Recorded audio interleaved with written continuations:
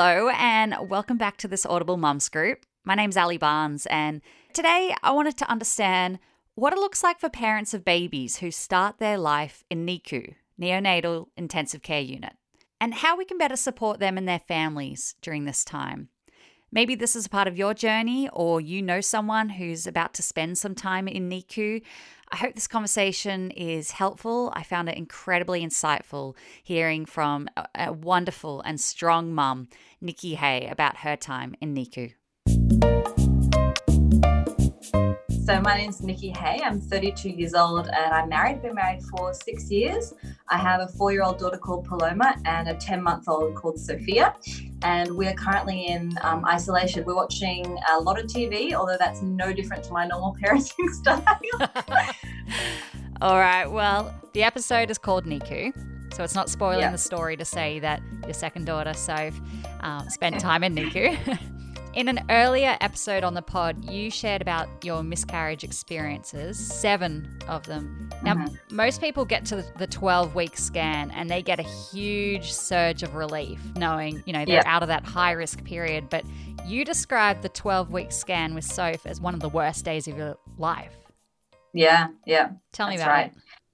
Well, it's interesting because with Paloma, we were with this real old school dude who's super nice, but he definitely gets on better with the dads, so I'd be in there nervous and sweating and asking questions. He's like, we'll come to that. And then Mike would ask a question and be like, great question, Mike. Let's go with that. I'd be like, hang on a second. Hang on. So with him, he'd been very much in charge. So when it came to the 12-week scan, he said, we can do the neutral translucency scan, but unless there's a reason you would terminate this pregnancy, I do not recommend it. And I said, and why is that? And he said, because you may see something that worries you and there's nothing that can prepare you no matter what you find out. So if you found out you were having a child with Turner syndrome, Down syndrome, Patau syndrome, any of these syndromes that will show up in the neutral translucency scan, there is nothing that you can do between 12 weeks and birth that will actually prepare you for it. You just have to live it. So I was like, that's great advice. I'll take that on board. Yeah, no drama. So we did the 12-week scan, but he didn't talk about it with us. It was just a normal scan. Here's the heartbeat. Here's the kicking legs. So with Soph, we'd actually been going through the EPAS, which is the Early Pregnancy Assessment Service at Randwick Hospital. Why did you decide to go through that? Because we'd been having so many miscarriages, they'd take you on board and say, we'll walk through this with you. So they have to do the 12-week scan when you go through the EPAS. It's a public system. It's not a private obstetrician. You're required to do it. So they sent us out to go get that done. I had Paloma with me in the car. It was a pouring with rain day. When we got there, the sonographer said to me, just so you know, we don't normally allow kids in here. So if you can't keep her still, she'll have to sit outside. I want to be like, oh, yeah, cool. I'll just ask Paloma, my 3-year-old, babe, can you sit outside? Because, you're being really annoying and just sit out there by yourself and just do some colouring. So doing the scan, everything looks fine. But I had Googled neutral translucency scan beforehand because I hadn't had one and kind of just wanted to know what it was about. And I realised that the biggest part of it was this neutral fold at the back of the baby's head. And if it's thick, it's not a good sign. So as I was watching her measure it, I could see it was thick. But I was just hoping that she'd say, this is fine, but she never did. We got to the end of the scan, and I was waiting to meet with a obstetrician, and she said, we don't have an obstetrician here to talk to you. We're going to send you back to Randwick Hospital to meet with the other person there. And at that point, you're like, oh, no, this isn't great. Yeah. So I went home. I told my mum came over and got Paloma, and then I had to wait. And then I went over and met with a lovely woman called Lynn, and she said, this is what it looks like. And then she ran through all of the things that it could be. And what were those things that you were potentially up for? So basically, it's like fluid. And the fluid could mean that your baby has Down syndrome. It could mean that your baby has Turner syndrome. It could be Patau syndrome or Edwards syndrome, or it could be a cardiac issue. So in the time, she was explaining to me what all those things are. So Down syndrome is obviously very common. People know what Down syndrome is. The other marker for Down syndrome is often not having a nasal bone because kids who are born with Down syndrome don't have that. She said we can see a very clear nasal bone, so we don't think it's that. Edwards syndrome is trisomy 18, and they call it, a lot of the time they say this is a syndrome that's not compatible with life. So the parents who've got kids who've got that, they fight so hard for their kids because they're like, look at my kid, they're alive, they are compatible with life. Then there's Patau syndrome, which very few kids actually get term or born or born alive or live very long. And then there's cardiac issues, so it could be really anything. And I remember at the time when she was explaining this to me, Mike wasn't with me. I asked her if I could record our session so I could, show him. She said, no, they don't do that there. She said, what we recommend is you do an amniocentesis. I said no to that because amniocentesis can cause miscarriage. And we just had, 5 in a row. Sure. And she said, the other thing we can do then is the NIPT test or the Harmony test, where we'll take your blood and we'll find out if there's any toxic infections. And that could be another reason it would be happening, a smaller reason. And we'll also get back it's basically a yes or a no sort of thing about does the baby have these syndromes. And again, nothing's certain. So they'll do the test and hope that, they get the answers, but nothing's certain. So then that was it. We did the test and I'd go home. And I remember going home, my sister-in-law had come over, which was so good of her. She was helping with Paloma. And I just lay on the floor and my mum and my sister-in-law got out the big book of names and they said, okay, let's think of names for this baby. And they were just like, this is the baby. It's your baby still. Let's push on. Was that a helpful... Yeah, it was helpful, but I was miserable. I was just like, I remember praying as well, specifically, please God, we've had so many miscarriages.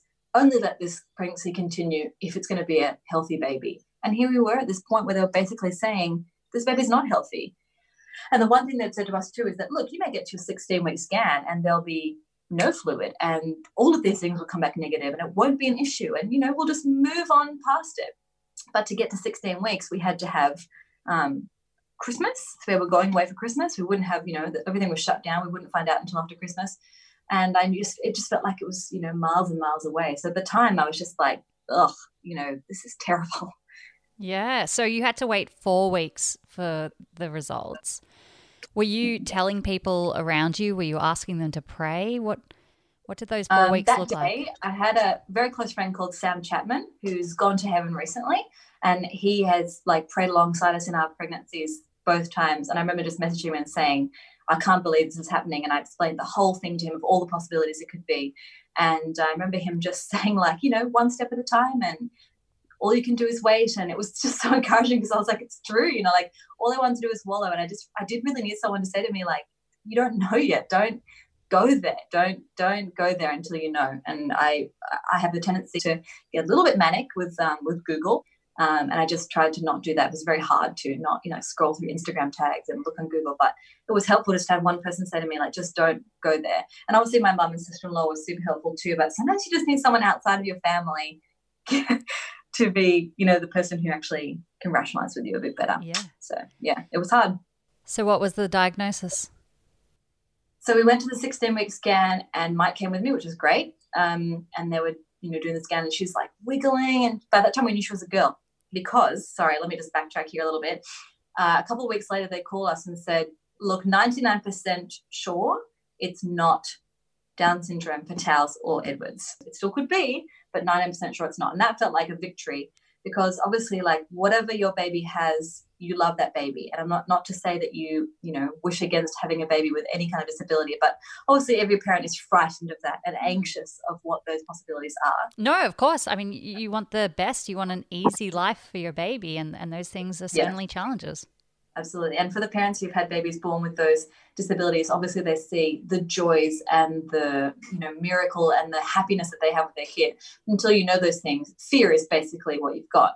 So they told us it wasn't that. They told us that she didn't have any toxic infections, so it wasn't that. But at that time, they also told us she was a girl. So that was really exciting. So I found out in Target that day. I'm pretty sure I bought something pink in Target, just as a treat for myself. So then we knew she was a girl. So then, we had to wait to get till 16 weeks to do the next scan, which was the heart scan. So at 12 weeks, her heart was too small to look at. We had to wait till 16 weeks. We did that scan. We went into Lynn's office again, being called into the office. It's like go to the principal's office. It's never good. And they said to us, she has tetralogy of Fallot. Now, Lynn, who's wonderful, is not a cardiologist, so she was not actually allowed to diagnose that, but she said it's very clear. We can see it. I would be shocked if it wasn't this. She showed us the 4 chambers, how things were not going right. This is what the baby's got. So tetralogy of Fallot, I went home and Googled it. It was a hard pill to swallow. So what does it mean in practical terms? What was Soph going to struggle with? So Sophia basically has got a hole in her heart. There's a gap in the wall in the chambers of her heart, so the blood mixes.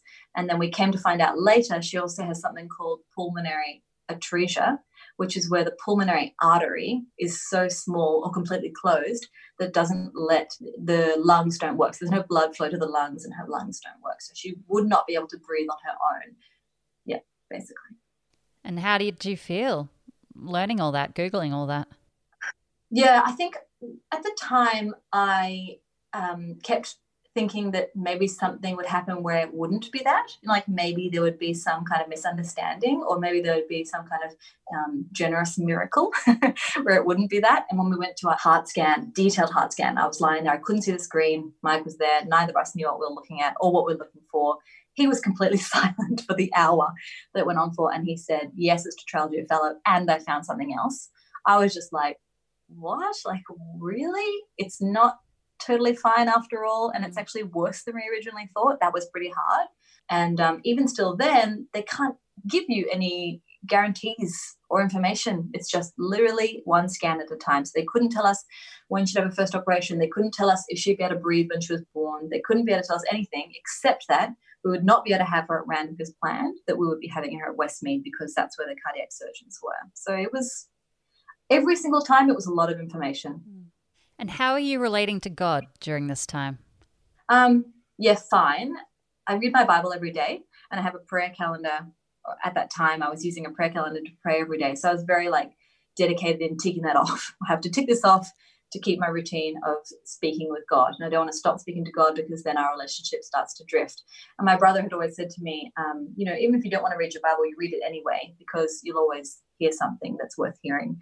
So I was doing that, reading my Bible and praying. I found that in some ways I was kind of disconnected from the whole thing. It was almost like it wasn't happening to me.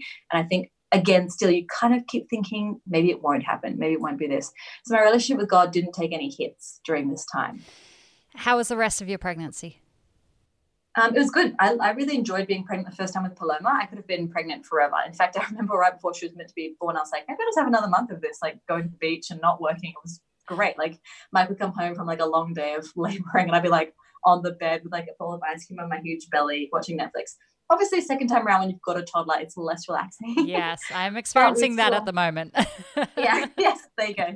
You're in the joyful period now. But we live in the eastern suburbs, and so we swim a lot. So it was a really happy golden time of the baby was safe. Yes, trials were coming, but at that time she was safe. And every time I dove under the water, you can see the sun coming through the ocean. I would think everything's fine right now. This is the time. Enjoy this time now. This is, the easy part. And so then she's born. Is she rushed to NICU straight away, or do you get to have some cuddles? Did you know what you were in for? I had a planned Caesar. So the first time around I had an emergency Caesar. The planned Caesar was great because our obstetrician was like a California dime. She was amazing. She talked the whole way through it. And so then while she was doing the Caesar, she's like, okay, this is what I'm doing here. Now I'm pulling her out. And out she comes. And she came out, beautiful. And she was screaming, which is an amazing sign because it meant that she could breathe. There's something called Prostin, which is I think they put them onto Prostin, but it's the thing that their body's already doing to make them breathe because they don't need air in the womb. So they can sort of keep going a little bit once they're first born. So she was breathing. She came out pink. Her APGAR score was 9, which is fabulous. But I did not get to hold her. So I touched her and then she was gone. She was behind me. I could hear her screaming. I heard someone say, oh my goodness, look at her toe. And I was like, what's wrong with her toe? Apparently she's one giant toe. But yeah, so she was behind me. Mike was cutting the cord. They were checking her. That was it. I looked back on the photos that Mike took and saw that at one point she was 100% blue, like a little blue dolly. So that she obviously did have trouble with her breathing, and she went straight to NICU from there. It's like a long hallway from the Westmead Hospital to the NICU. And she was intubated immediately. She could not breathe on her own. What does it feel like to go home after giving birth without your baby? So I was there for a good 4 days in the women's hospital. And then eventually we rented an Airbnb in Parramatta so we could stay there. It was just too far to come back and forth. But that even just going back after the Caesar, it felt normal because I'd done that with Paloma. I knew that I couldn't hold her straight away. I was lying there in recovery, nicely drugged up, and it felt normal. But then when I got back to my room, I realized I don't know when I'm going to see her. I don't know if I'll see her that day. I don't know if I see her the next day. I had my legs in those compressors and I was coming off the morphine. I was itchy and I was stressed and I had no idea what was going to happen. So Mike was with her at NICU, and when he could, he FaceTimed me. So I met her for the first time over FaceTime.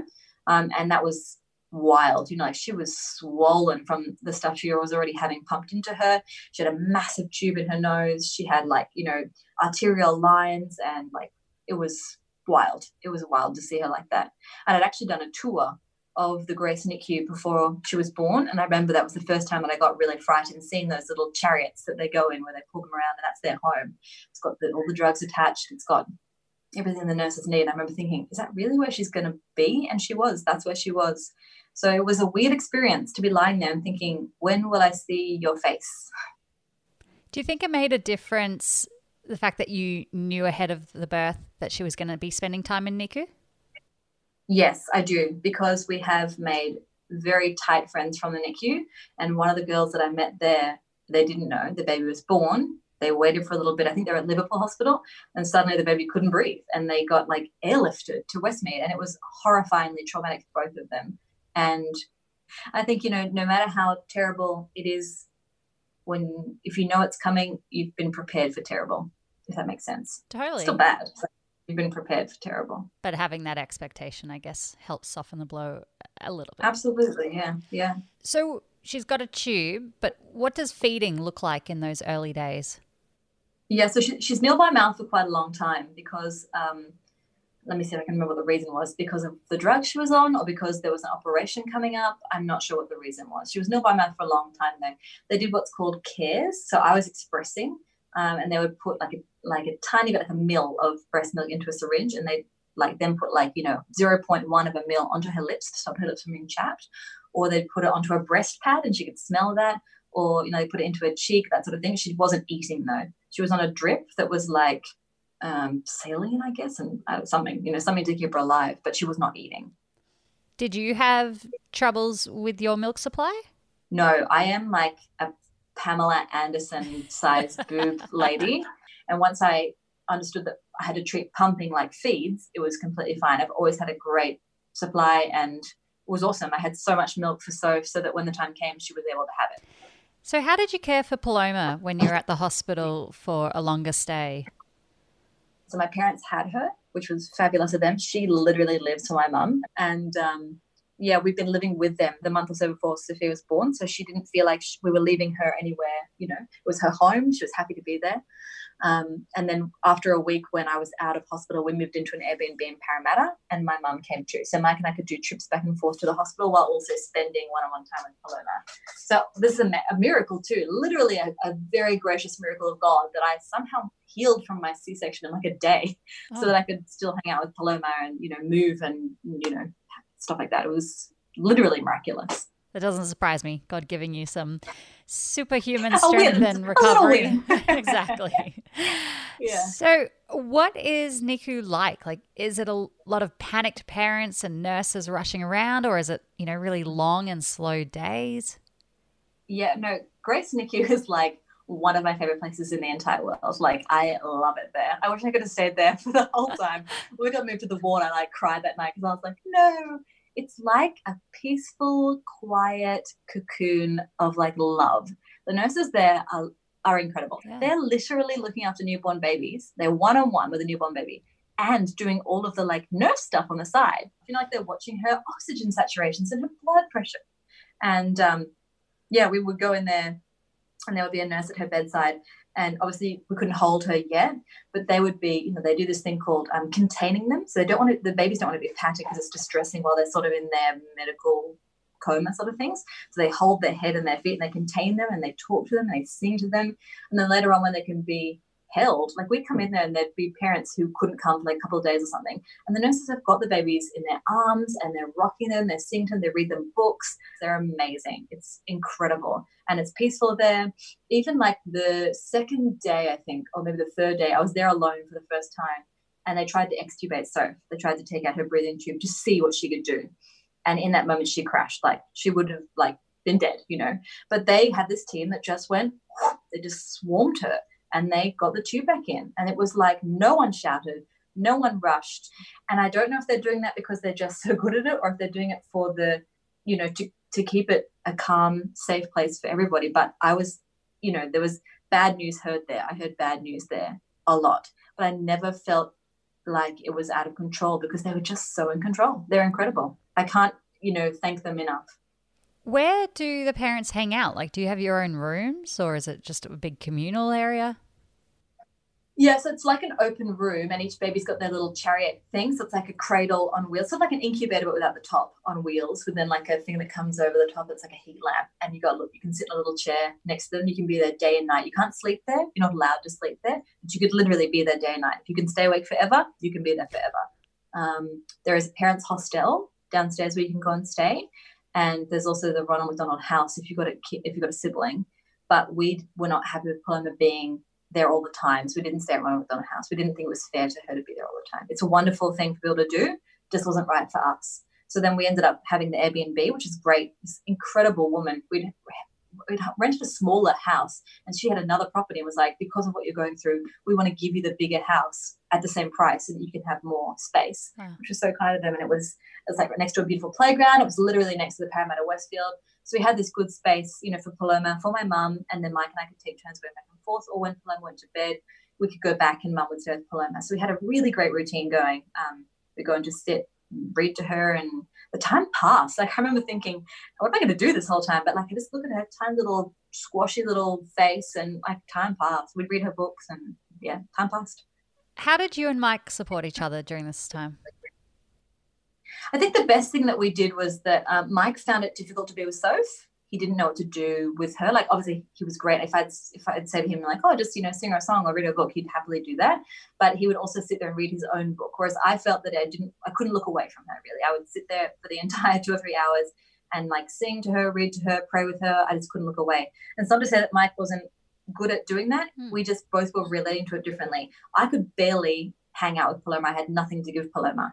I didn't have any energy for her questions, and I was still sore. So like she wanted to be picked up all the time. So I could pick her up by the grace of God, but I couldn't like run around with her at the playground. So basically we just said, for the long shifts, I'll do Sophia, you'll do Paloma. We obviously swapped over, and I'd hang with Plomsy sometimes, but for the long shifts, we just divided and conquered, which was great.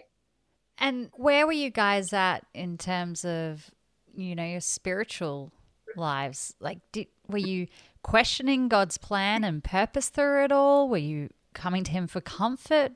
I think it's just such a weird, surreal bubble that, again, a lot of it just doesn't feel real. And like, we were so far from normal life too. We were away from home, and we were away from our friends. And, this new baby was here that, I don't know, it was completely surreal and 100% routine. So I would, every night when I was pumping, I would listen to, I don't know if you know the band City of Light. Yeah. St. Paul's across the hill. Yeah. I would listen to City of Light, and I would pump, and I would do my prayer calendar. So I would look at my prayer calendar on my phone, and I would pray for people. And it just felt doable, so doable. We weren't going to church. We couldn't get to church. And then when we were in the hospital too, a lot of the nurses there are Christians, which is cool. So then we would pray, and I would sing worship songs, and we would play worship music. And in the pumping room at the hospital, I would play City of Light again. It's like good pumping music, I guess. And it just felt completely doable. Mike and I we were reading Tim Keller's devotional on Psalms, My Rock, My Refuge. It's a good one. And so just all these small things that were doable. And I think it's also because, Mike wasn't at work. We weren't seeing people. There was nothing else to focus on except Paloma, Sophia, our time together. And that was it, So, and Mum made that possible for us too, by taking in all the little tricky bits in the middle. So, yeah. Did you really feel his presence or his absence? It was just the same. I don't know how to describe it, because since having Soph, I've experienced postnatal anxiety, or PTSD, they're calling it. They're saying it is not so much personal depression, but PTSD. And I've really struggled to pray and to have prayer time, personal prayer time with God. So things have changed since then. But at that time in the NICU, because everything was under control and because everything was happening one day at a time, well, my relationship with God felt completely the same and undamaged. So you got to go home after a month. What did life look like post-NICU? Like, do you have regular checkups? Are there future operations? So we ended up, she had her first open heart earlier than we thought. It was meant to be she was born on Tuesday. The next Monday, they were meant to have a meeting to decide when it would be. But then on the Friday, a spot opened up, and they were like, she's having heart surgery. We were at the Airbnb. They were like, can you come in? She's having a heart surgery. We're like, all right, we'll make time. So we came in, and they did this heart surgery, which is horrifying. And then because of that, what they did, they put a shunt in, and that shunt actually helped her to breathe. So from that we were in Grace for another like week. They went from the full intubation to then CPAP, and then off the CPAP to like high flow, and then from high flow to her breathing on her own. And we were home for a week, and then she ended up having an infection in her incision, and we went back in. We were there for another week or two. So you're in our hospital all the time. We've had maybe 4 or 5 hospital stays since her first operation in June. She's actually had a second heart operation. So she had her second open heart in January this year. And before that, she ended up having a cardiac catheter too, which is where they try and find out what else they could be doing. So we're in our hospital a lot. I'm the kind of mum that if something happens, I want my son to go to dad because he's really good at first aid. And like, did you have a sense of all these things? Did it kind of come naturally what you were looking for? Or did you have to like learn and study and just ask the doctors 1,000 questions to feel any sense of confidence having her at home? Yeah, I think the 2 things they tell you to look for as you go away is the tone in the lips. So if their lips start to go, they call it dusky, like purpley blue. And if they're having work of breathing, which I always thought they were saying worker breathing. And I was like, just a hard, like a hard worker, but it's work of breathing.